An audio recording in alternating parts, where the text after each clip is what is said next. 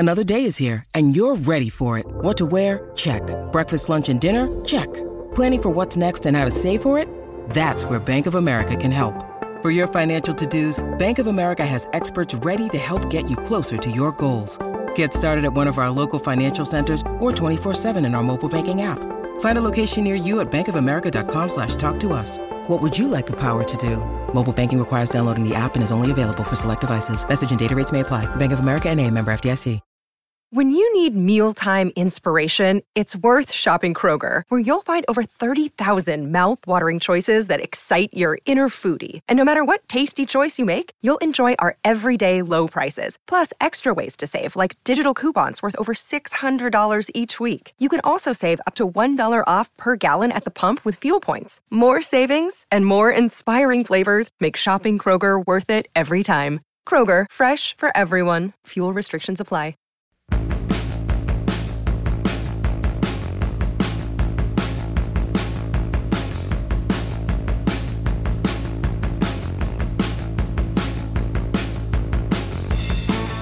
Good morning and welcome to the Pirates podcast, to be named later, here on the DK Pittsburgh Sports Podcasting Network. He's Chris Halleck. I'm Alex Stone. Chris, this is your first Pirates trade. It is. Was it everything you thought it was going to be? It was everything that I thought. Actually, so it's funny because I went into the game knowing something's going to happen, but I'm expecting roster moves. I'm expecting, just some like Greg Allen ended up getting a locker in the clubhouse, like after the guy. I'm thinking like something like that's going to happen, and trade is just was nowhere on my mind. And then all of a sudden, like John Heyman, Robert Murray, it just starts going freaking like Vogelback's being traded, and I'm like, oh well, that's right, So I was right. Something was going to happen, and there it is. Of all the things that I was expecting to happen, a trade wasn't actually one of them. But that once that started happening, we were just, before we started recording, we're talking about like trade deadline stuff. Then my mind immediately goes into trade deadline like mode, and I'm like, okay, let's do this. And so yeah, it was just Daniel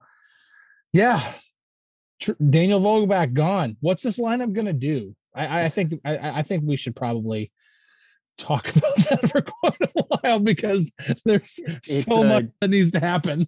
It's a damn good question of what does this lineup do, because I mean this objectively. I mean, Vogelback, he couldn't hit left-handers. Whatever. Yeah. He was a really good platoon. He was a really good platoon. Whose OPS for the year was tanked a little bit because the Pirates just did not have a single right-handed alternative for him. And okay, that stinks. You go through. Okay, I get that. I think the Mets recognized him as a platoon candidate, and they gave a little bit more of what fair market value would be. So, but he was objectively like one of four or so guys in this lineup that you could realistically rely on this year. I mean, outside of Brian Reynolds, no one on this team has really, over the course of the entire first half of the season, been consistent. Like Reynolds had a slow start. Hayes fell off a little bit. Almost everyone's had at least like a moment in the sun. Like even Michael Perez had a 3-homer game. They've had moments in the sun or a great stretch. And then there was also a really bad one. And I know Vogelback had a slump too, but he also seemed like the most consistent hitter in this lineup that has been incredibly inconsistent. He definitely was. And I think the only time he really began to fall off was whenever he had to, he went on the IL for that short little stint. And when he came back, his time wasn't quite there. And then he started. Normal. That's expected. Yeah. So, I mean, that's what I'm saying. Like, if that's like the worst he got for Vogelback, and, I'm just, as we're doing, getting that trade story together, I'm looking at, like, I knew he hit righties like really good, but he was like 17th in all of baseball and weighted runs created plus and like 18th in OPS against right-handed pitching, like in all of baseball. Like, so he hits right-handed pitching like really well. And so, yeah, it's a good get for the Mets, looking at what they needed, and they needed to add, more to that lineup. And, they have a legitimate chance, with, being, having everything that they have. And he's going to help that out. But, you look at what the Pirates got back with Holderman. I mean, This I'm is a guy. intrigued. I am too. I mean, 96 mile an hour sinker that automatically kind of goes, okay. Or, we, talk about how the sinker, how baseball's, how things are circular, for a while, it's all fastball, high velocity fastball up in the zone. Now it's going back. Like you got to throw the sinker, a lot. And this dude throws a hard sinker, and numbers look really, really good. And he's still, in his, is maintaining his rookie status. And so he's controllable for a long time, which of course is great for the Pirates. That's their bread and butter. So yeah, this is, I'm really, really intrigued by the return, but you do have to kind of wonder, and I have, last night's game story focused on this. It's just, what does this lineup do without Daniel Vogelbach? Because his presence in the lineup, like actually having at bats in the lineup, was one thing, but it's his presence in the dugout, it's his presence in the clubhouse. Yeah. It's all of that stuff, and it's so valuable for such a young team that it's almost like, and Ben Cherington said that it wasn't easy to trade him, and so they weren't trying to actively shop him. They had a line where they were like, we're not going to take anything less than this line for him. We'll ship him to you if you give us this. And that's what it was. And apparently Colin Holderman was the line. But you still have to think about the after effect. Okay, what is this going to do to such a young lineup that doesn't have Brian Reynolds in it right now because he's on the IL, and Ben Gamel is their most productive hitter right now? Like, nothing against Ben Gamel. I like Ben Gamel as a player, but that can't be your most productive hitter in a lineup. It just can't. Even considering injuries, that cannot be your most productive hitter. It's a recipe for disaster. That's also ignoring the fact that Ben Gamel is also a trade candidate for these next couple weeks. Yeah. I mean, just as an outfielder on a expiring contract, I think there would be a lot of teams that'd be very cool with Ben Gamel being their fourth outfielder. Yep. Or maybe he's a starter for them. Yep. Or platoon or something. Like, Ben Gamel has value to a lot of Major League Baseball clubs, and the Pirates are at the trade deadline, expiring contract. It makes sense that he would be in there. I wonder what really happens in the clubhouse after that, because there was an interesting dynamic. They gave them their own corner of the locker room, but Vogelbach, Reynolds, Gamel were they had, and I don't want this to sound like clique or anything, oh, they had their own corner and everything, but they were a tight-knit group. Yeah. And there's a very real chance that whenever Brian Reynolds gets back, from the IL, he's going to be the only one there anymore. Yep. And I mean, it's baseball. You understand stuff like that happens, but it's a business. Going to change the clubhouse dynamic. This is a fairly young clubhouse. Vogelbach was a positive voice in that clubhouse. Yep. Losing that kind of stinks, especially whenever you look at Jose Quintana, is more or less gone. Yeah. Gone. Like, he has finite number of days, and he is a really good voice in that clubhouse. And we need guys like that. We touched on it last week also, and realistically, I think Holderman might be the best player the Pirates pick up this trade deadline, unless something truly unexpected comes through and they end up trading like a Bednar Reynolds. They don't want to. I would be shocked if they do, but it's one of those, if teams are offering, you got to see what actually comes through. We talk about what you need to do with the lineup. I think Holderman, you also have to know, what are you going to do with the bullpen? And I think Holderman could be a leverage arm in that way. Yeah, I mean, he slider is a really good pitch from everything I've heard, and the data supports it also. I think hitters are like 2 for 27 against it so far. Yeah, which, I get small sample size, but 2 for 27 with 2 singles is a pretty good start to a major league career. Yes, for that. So that's good to see. Bullpen needs more consistent pitchers right there, because outside of David Bednar, I don't know what they really have for late inning leverage. Like, I like Will Crowe as a reliever, but I think Will Crowe has also showed that he's better in a multi-inning hybrid type role. Yeah. I think guys like Dylan Peters, Chase DeYoung have also shown that type of role or situation suits them better. You need guys that you could go to in the 8th or 9th. And I think maybe he can be one. I think he'll definitely get an opportunity. Yeah. For that to happen, and he's controllable. And like, yeah, I get him as a good piece there, and it helps shape the bullpen. But the bullpen, for the most part, has been pretty fine this year. It's the offense that's bottom. What did you put in the article? 28th in runs and OPS? 28th, yeah, 28th in a good old runs scored. Like, we're not even looking at analytics. No. Like, this is just runs scored. Like the most basic stat you could have for an offense. How many times do you touch home plate? And they're in the bottom 10% in baseball. And they just lost their most consistent hitter, in my opinion, over the course of this year. Mm-hmm.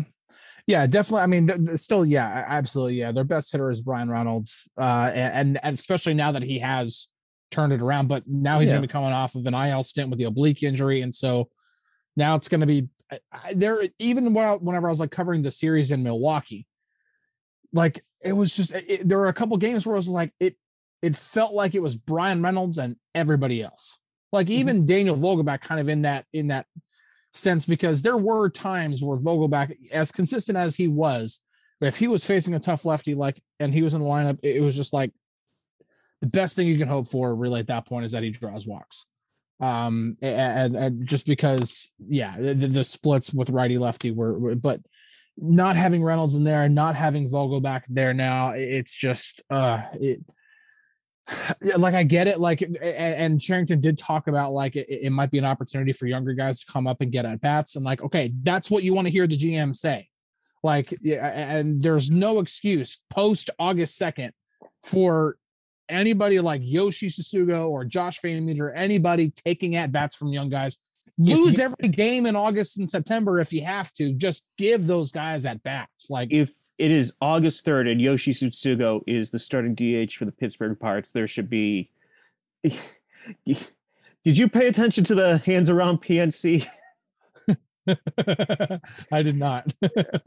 A couple people listening to this will know what that is. If not, pump it in on Twitter. Like, that came out like right before Oneil Cruz came up. People just had enough. They're like, if we join hands around PNC Park, and they can't get into the ballpark until they call up Oneil Cruz. Like, that should be the response. Like, no, bring up Jack Sawinski or Bly Madris or someone instead. And if I'm not mistaken, I think last night Jack Sawinski hit 2 home runs. Yeah, he's not going to be in the minors long. Yeah. So yeah, there's that. Yeah, and maybe he's the guy who could factor in, to try to add some stability to that lineup. But man, lineup's in a bad space right now. Whenever you've got Reynolds hurt and Hayes slumping, and you traded your most consistent hitter, and like you said, Ben Gamel is the heart of the lineup right now. Yeah. Ben Gamel and Jason DeLay. Yeah, that can't be good. No. I mean, it's great to have moments like when Jason DeLay hits his first career home run and the Pirates go up 1-0. That's great. Mm-hmm. But whenever the other team pushes back and puts up a 4 spot in the very next inning, can this lineup do anything to mount a comeback? And a month ago I'd say it's possible. Did it happen a lot? No, but there were still times where they're like, okay, they're fighting back. And what, now I'm like, who the heck is going to start it? Like, who's going to get it started? Like, okay, even if like Ke'Bryan gets a hit, which he did have the other hit, of the 2 hits the Pirates had last night, he had the other hit. If he has a hit, who else is going to hit? Like, Yoshi's, DH, especially this lineup, which doesn't hit a ton of homers, and you need to string together 3 or 4 hits to get a run, and you get 2 hits in a game. Man, something bad's going to happen. Yep. Yeah. Either you need to hit like nothing but home runs, which that's not going to happen, or you've got to be able to, like you said, string together hits, shoot. At this point, just try to play old school baseball. Get on first base, move them over to second base, and let's just try to get them in. Like, depends who's moving over. I'd rather just let a rookie swing, honestly. I've kind of looked at, were you ever part of, what were your little league days like? Because I played for some really bad teams that, like, towards the end of a couple years, it's like, whatever, just go out there. Let's see what happens. That's how I got to pitch. Like that was like whenever I was a kid, man, like that was still of the era where, this was still before the Moneyball movement and the analytics movement, and you had Moneyball Little League. No, like I'm not talking about like in like where the scope of baseball changed and everything's still about batting average, still about level swings, it's still about, nobody was mentioning anything about launch angle or it was just, it was, I don't know. It was, I was kind of like, I was a kid during the steroid era, like the 90s steroid era. So that was fun. That was good. We wandered. We did wander. But you know what? After the Pirates get 2 hits and 21, your mind wanders. How often are you able to stay engaged during that game? Yeah. Without your mind wandering. Yeah. It's all right. Hey, we're going to take a break here. Whenever we come back, we got to talk about this draft class here. Stay tuned.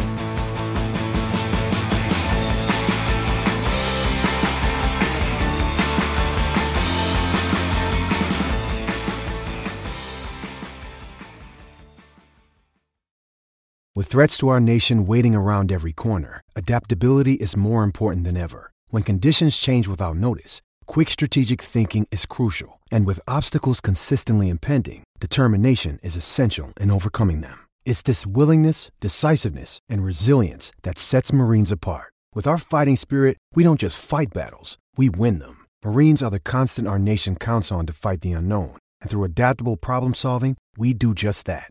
Learn more at marines.com.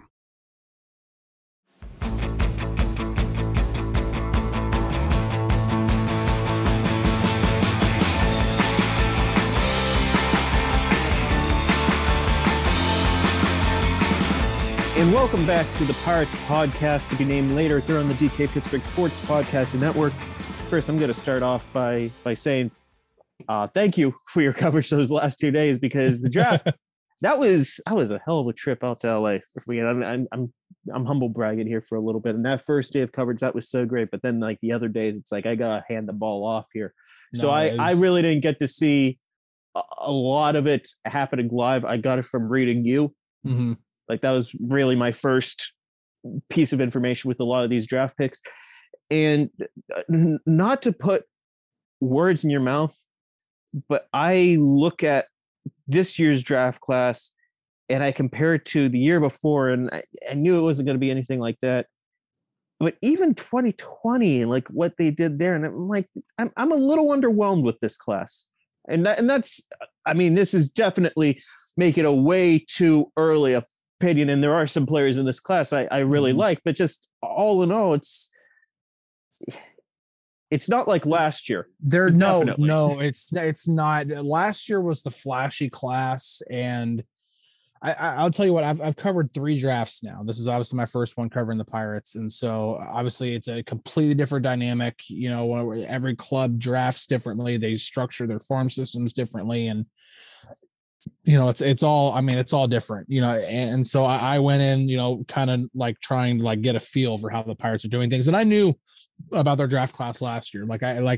Even though I was covering the Rangers, I knew like, okay, Henry Davis goes number 1 overall, and then I see all of the prospects they get and seeing where they were all ranked in Baseball America. I'm like, oh my God, like, dude, they got a heck of a class. Like in terms of like rankings, it was like, holy crap. That's like, I was like, wow, that. And so, yeah, you look at this class, and I saw a lot of comments like in the live files for both day 2 and day 3 of people being like, this is a pretty underwhelming class. It seems like a lot of underslot guys.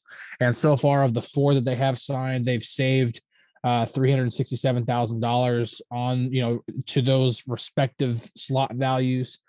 So like I get it. Like it does seem a little underwhelming, but if I can tell a really, really quick story just from my very first draft I covered in 2020, the Rangers took an outfielder named Evan Carter in the 2nd round, and they got absolutely shredded for that pick because Evan Carter was not in MLB Blinds or MLB.com's top 250. He was not in Baseball America's top 500. Nobody knew who he was. Like, he was one of those like null, graphics that come up like whenever somebody gets picked, and like nobody knew who he was, and they just got absolutely shredded because it's a 5-round draft, and you use your 2nd round pick on a guy that nobody knows. Didn't go to any showcases. It's like, what are they doing? What did they see in that guy? Like, he's coming straight out of high school. What do they see? Well, go to fall league, and he just does whatever he just does what he does in fall league. And a bunch of scouts are like, oh, okay. And like, now you look, at what he's done now, even with dealing with a bit of a back injury last year, he's now the team's number 9 prospect on MLB.com and number 4 prospect on Baseball America. And the Rangers have a farm system that is very, very much trending upward. They are now top 10 in baseball. And so, like, I tell that very, very long story to say, sometimes the prospects that were just big old head scratch, or just like, what the heck what are they doing? Sometimes end up turning into really, really good. Now, that guy, Evan Carter, like, he's still got to become a major leaguer. Like, that pick is not a bust or a boom or anything yet. But as of right now, the Rangers look really freaking smart for making that pick when everybody was just destroying them in the moment. And which is one of the reasons why whenever you look at like some of these guys, like, 6th round pick Derek Diamond, 7th round pick JP Massey, like, you look at their numbers, you're like, what do the Pirates see in those guys? Like, their numbers are absolutely horrible. It's like, okay, well, maybe they saw some, maybe that area scout just has a feeling, or like there's something like, intangible about that player when it comes to his drive or his work ethic or whatever, that, because there's so many other things that go into becoming to having what it takes to be a major leaguer outside of what your spin rate is on your fastball or your curveball or, whatever.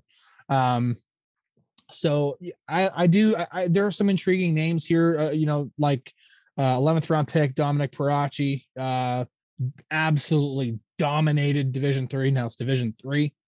Like, I think like a 1 ERA, so it's like, okay, like, destroyed, he's obviously too good for that. So it's like, okay, but how good can he be? That's where I'm intrigued. I'm like, okay, he absolutely dominated Division III. Okay, what can he do whenever he goes to Pirate City? What can he do when he goes to Bradenton? What can he do whenever the Pirates try to do that transition of really, really low level college to, okay, now you got to go and you got to try to get out, actual professional hitters now. So, there are some intriguing names, but sometimes it's just the underwhelming classes. Sometimes those end up being the really good ones. And I'm not trying to, carry water for the Pirates at all. Because if this draft does not turn out to be a good one, if pretty much Termarr Johnson is like the only guy that they get out of this draft, it's a bad draft, pure and simple. Just because, you got like a potential Andrew McCutchen type player in Termarr Johnson, which is great. And by the way, when we talk about humble brags, your story on Termarr is just fantastic, dude. It was absolutely great. Thank you. So as much fun as I had covering day 2 and day 3, it was even more satisfying to see the work that you put in day 1, the work that I put in 2 days, because I think we had some really great draft coverage there. Yeah. So no, but I think, on the whole, this has been a bit of a on paper, not a great draft class, but it's so hard to just go, oh, this is a bad draft. It's just not, it's definitely not the flashy draft that it was last year. That's for sure. No, I'm going to break down a couple things here. Yeah. On my thoughts. And since you brought up the 11th round pick, Dominic Parachi, I think. Yeah. Parachi. Okay. I didn't know if they gave an official rating. Okay. In the past, the 11th round, and the Pirates aren't, completely unique in this. This is something that usually happens with teams. 11th round is whenever you take a risk with a high school player that if you don't sign, you don't lose that slot bonus and everything associated with it. But it's an overslot guy usually. That's how the Pirates got Mike Burrows. That's how they got Max Kranick. Maybe Parachi could be someone worth something, but he's not going to be an overslot guy. He's not going to be this, or if he is overslot, not a significant overslot. No, it's not, this big gamble. And I kind of like the 11th round pick of being the big flashy gamble, especially whenever you look at Mike Burrows, who I've written a lot about. Everyone who knows the podcast know that I think extremely highly of him. I think he's going to be a big league starter for a long time. Barco is maybe Stephen Brault. I mean, no, I mean this. Like, what are you supposed to really? The Pirates liked him in high school, and that's fine. Like him in high school, and see what happens in the major leagues or in the draft. But he was, I believe, the 32nd rated prospect by Baseball America going out of high school. And then in this draft, he was ranked 69th. And I know that Tommy John's going to impact it a lot, but that is a pretty significant drop after 3 years of college. Yeah. Like whatever development or growth that they expected to see out of him in 3 years didn't really come about. I mean, just going based off of that. And I put it in Insider. I made it very kind and Insider, but it's like, guy I really trust, their analysis very rarely steers me wrong with these types of players, does not like him one bit. So that's not a good thing. Like, I don't know. I like Harrington. I think he's a smart pickup.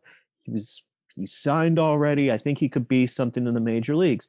I like Brannigan as a pitcher. I find it weird that they're not really looking at him as a pitcher whenever basically every note I got from him was as a pitcher, and it was all fairly favorable. I would get, making him only one or the other. I don't know if I get 100. Derek Diamond. Boy, did I not hear anything good about him. Yeah, that's the... that was and it goes beyond it goes beyond numbers, and that's kind of what I'm looking with a lot of these guys, where I asked, like, is there a sleeper in this class? And I was told Mike Walsh, and it's like he could be a middle reliever. I'm like, well, you need those types of guys, and a ninth rounder for a middle reliever isn't bad. That's not bad. Yeah. No. That if he does turn out to be one, that's a good pick. But a middle, if that is the sleeper, we're not paying enough attention to that pick. It's like, that's not really that high.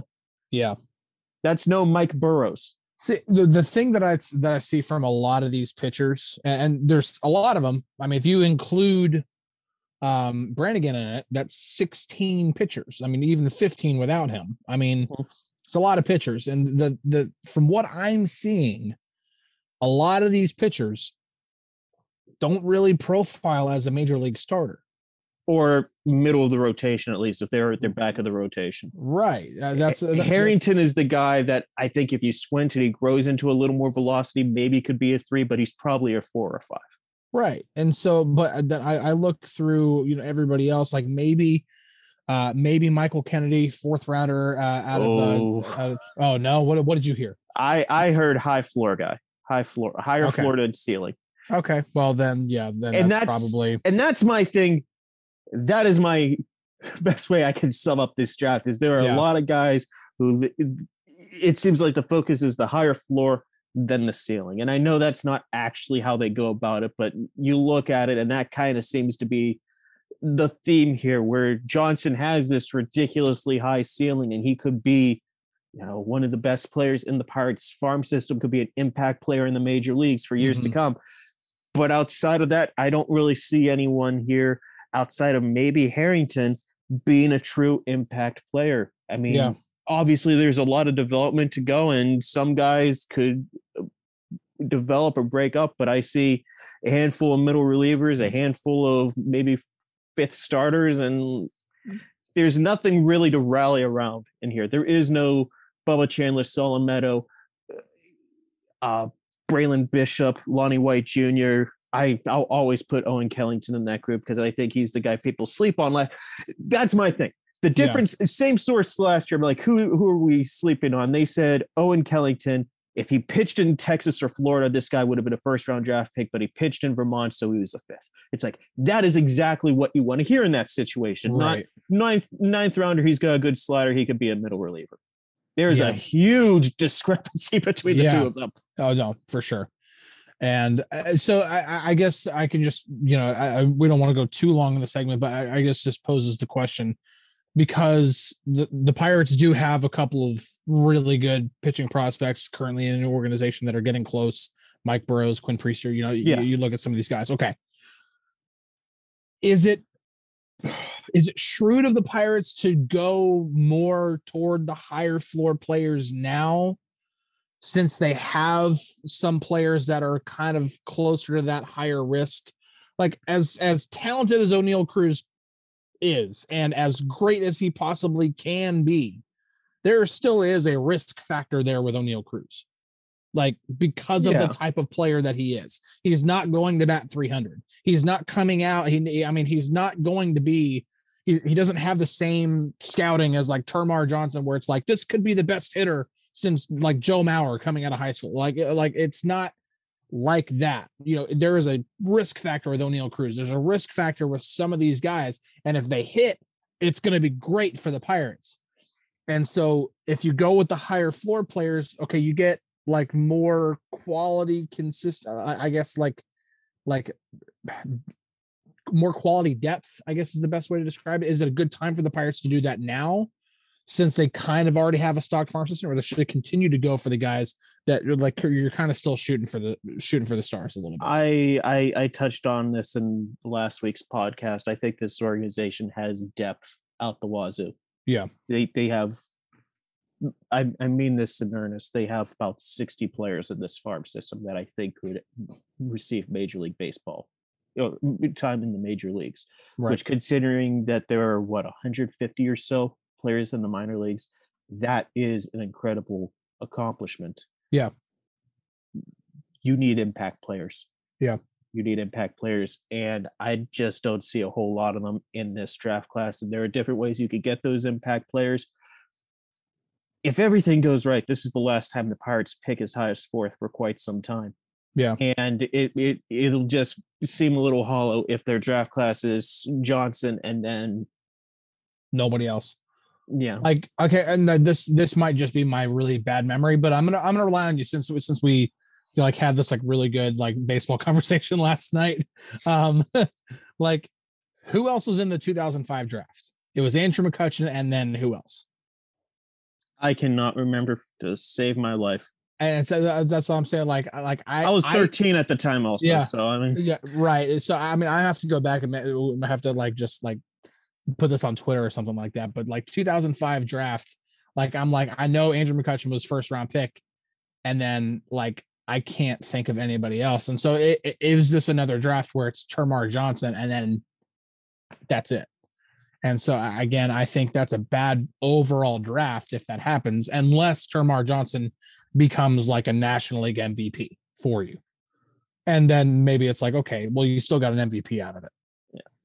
But overall, that's still 19 players that, if nobody else of this draft class ever plays in a Pirates uniform, or even plays above like replacement level in a Pirates uniform, that's not good. We are going to take one more break. We'll be back here in a minute.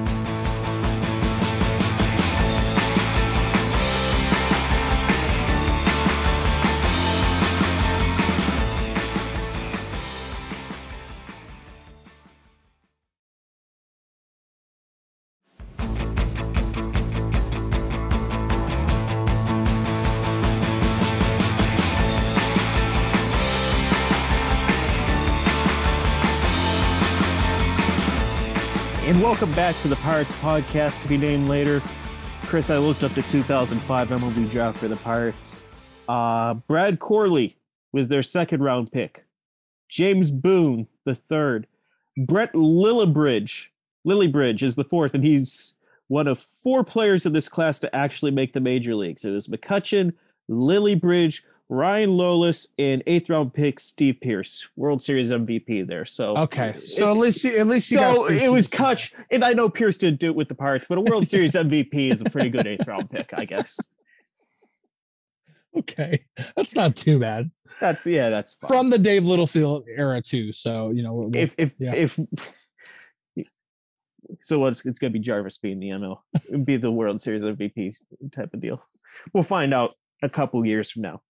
And you can find out what we're talking about next week if you subscribe to the DK Pittsburgh Sports podcast feed, wherever you find fine podcasts like this one, we will be there. For Chris Halleck, this is Alex Stumpf saying we'll talk again next week.